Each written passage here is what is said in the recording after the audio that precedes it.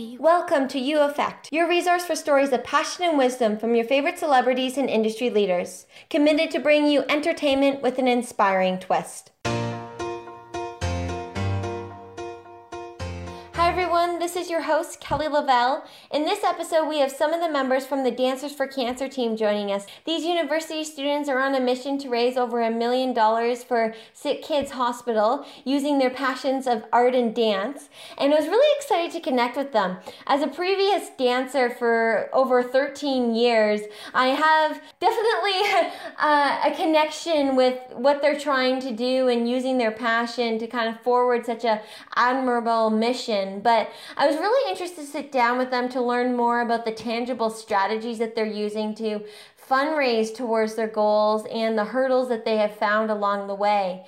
I have found particularly around this time that the market's very saturated and it's getting harder and harder to kind of capture the interest of people to garner the support for projects or particularly gain sponsorship and fundraise from companies. So Dancers for Cancer certainly has had some hurdles, but they share some unique insights and tips that we can learn from. So I'm excited to share their insights with you. You Effect is pleased to have some of the Dancers for Cancer girls with us today. Now, girls, you're part of the marketing team. Just to give a quick overview to our viewers, can you explain to us a little about Dancers for Cancer? Dancers for Cancer is an organization who's raising $1 million for Sick Kids Hospital. So we're partnered with Sick Kids, and we are redoing Marnie Studio, which is a creative arts therapy studio. Mm-hmm. So it is a location where kids can come and, escape the hospital setting and kind of let kids be kids. So we're redoing the entire, what we call Dancers for Cancer stage, as well as the audio-visual room and a snooze loom room, which gives kids the ability to be kids within the hospital setting. And we're also raising money to fund 5 years of creative arts therapy within the hospital. So what personally brought the two of you involved with this organization? Well, I've been involved with dance my entire life, so basically anything that has to do with bringing dance to other people, I'm super interested in. Mm-hmm. And when I moved back here to Toronto from London, I found it actually on social media, and both of my siblings actually went to Sick Kids for different things, so I have a personal connection to that hospital, and I'm so happy to give back to them, especially in a way that involves dance and movement and creative therapy and stuff like that, just because I totally see the merit behind it. So luckily I was able to find it and chat with Jenny, and that's kind of how I ended up getting involved. And my story is a little different. I'm not a dancer whatsoever. Very uncoordinated. She has good dance moves. No, I'm really not. She's great. But Jenny is one of my friends from university, and, I've heard a lot about Dancers for Cancer, and kind of as the year came around and I heard more about kind of her passion and growing the foundation to raise $1 million, I knew I needed to hop on. I do, every life is touched by cancer in some way, and my goal was to really give back, and instead of just sitting on the sidelines, for once kind of taking a step and improving people's lives. So that's what really got me. What I really love about this organization is it's student run, it's youth driven, and it's really taking great strides. Like $1 million is not a conservative number. No, it's not. Trust me. When looking at that and looking kind of the support you have, because you have quite a large team now, what would you say the greatest asset that you guys bring to the table are as young entrepreneurs? I think that we think of things a lot more creatively, and we're able to, maybe because we aren't limited by previous experience in certain things, we're able to kind of think outside of the box, and we're not limited to procedures or to the typical way of going about things. So I think that that plus we have a connection to other networks of young people. We're really able to engage youth being youth. Have you had any significant hurdles along the way? Hurdles? I think getting our name out there and getting people to take us seriously when we say we're raising $1 million. Everyone's like, okay, that's great. You're raising money for cancer. But when we tell them we're actually raising $1 million, and the work and effort behind that is pretty tricky. Especially there's a lot of competing kind of charities out there. Just getting people to understand what we're doing exactly and why they should support us, I guess the initial hurdle of notoriety, I would say. Agree. Yeah. And so can you take me a little bit back and behind the scenes, because it is a lot of work to raise $1 million and so on. So can you maybe take us back behind the scenes of what it actually takes to advance your mission? I guess there are two main ways that we're really raising funds for Sick Kids, and one of them being corporate fundraising and another being third-party events. So a lot of our meetings are kind of centered around finding sponsorship and reaching out to smaller organizations and getting them to participate in any way that they can, whether that be through events or through other kinds of sponsorship or whatever. So I think that's mostly what our meetings are geared towards. We call them power hours, and we get together we just get together once every so often, like a couple times a month with mostly the whole board. And other than that, we have our smaller subcommittee meetings as well. And we kind of just sit there and like rack our brains, like send out whatever emails we need to, update the rest of the team on what we're doing and all of that. But fundraising can be really hard, especially nowadays.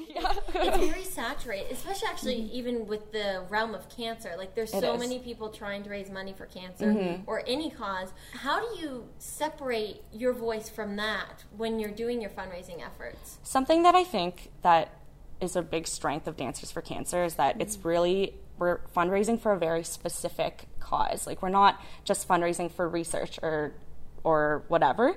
It's specifically for building a stage and for creative arts therapy within Sick Kids Hospital, so you know exactly where your money is going when you decide to support us. There's a tangible thing at the end of our goal. And I think that a lot of times with causes, like the money gets lost and people don't really fully they don't fully understand exactly where that dollar is going. But with us, we're telling you after $1 million, it's going straight through to Sick Kids to build a stage for kids to be on and to play and to be happy on. They have something physical at the end. Something that they exactly. can physically even go to see if they want. And Yeah, you can see exactly. it there. And there's no that structure will be there for who knows an amount of time, and the amount of lives that will touch from that being there, we wouldn't even be able to know. Like we would never know how many families exactly will benefit from having that space within Sick Kids. The day when you get to see it there and know that you were a part of doing that. I'm so excited. It's currently under construction right now, and we're super excited to see the final result. That's amazing. It just goes to show you, though, when you bring passionate young leaders together, what we're capable of doing. Yeah, I agree, and I think it's good.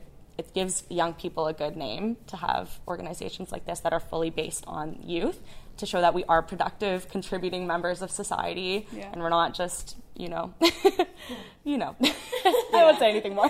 We don't need to say more. We don't need to. If you had to give advice to other students who are wanting to pursue their own fundraising initiative, what would you say? I think you need to realize when you embark on something like the magnitude, bite off as much as you can chew. So the little things. So we have anyone from volunteering with us, just specifically our organization, can do anything from a third-party event to donating $10. So you need to understand when fundraising the amount of effort that usually goes into it. So everybody can get involved in the smallest little way. Find something you're passionate about. It could be wildlife. It could be in the environment. For us, it's dance and cancer. And really look to the resources out there. We're lucky to live in an age where we have access to digital technology and Instagram, Google. Use Google. There's so many great causes out there, and you can get involved as little or as much as you want, really. And a fun question for both of you. If you could have a superpower to change one thing in the world, what would it be? Oh, Kelly. There's so many things. I think about this pretty often, actually. I always think about what superpower I'd want to have. I don't know. Do you? I have no clue. That's a really tricky question. You can think about it for a moment. Okay. I wish I could be in I wish I could split myself up so I could be in as many different places as I wanted to be at one time. Because there's so many things that I want to be involved in or that I want to be doing, whether it's for personal reasons or if it's for like saving the ocean, or if it's for helping kids with Sick Kids, but I just don't have enough of me to do it. So if I could, I would just split myself into a bunch of tiny little carrots and just go and be involved and help out with as many different things as I possibly could. I think I want that superpower. I want it so bad. I could be at work and also sleeping like in my bed watching Netflix. So no, but anyways, that's mine. How about you? I don't know if I could top that. I don't know. You know, just kind of, it's somewhat similar to you. I don't like Harry Potter when Hermione can go back in time and redo things. It's like similar to that's like a good one. Now that you mentioned time, that's what I'm thinking about. No, it's a good one. Go back and tweak that event or something. Yeah, or like, Yes. you know, be able to do everything. You're right, be able to be in like 10 places at once because you can rewind time and like. I always kinda wanted do that. I always wanted that. Mm-hmm. Yeah. Wonderful. Well, thank you guys for being with us here Thank on you. UFEC. What you're doing is certainly inspiring, and I know the amount of work it goes in to make it happen. So we look forward to visiting that stage and celebrating with you, because I have no doubt that it's going to happen. So thank you again for being Thank you so much for having us.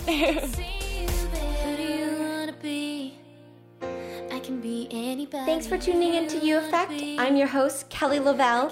For daily inspiration and insights, you can follow me at Kelly A. Lavelle on Twitter, Instagram, or Snapchat. And until our next episode, remember, change starts with you.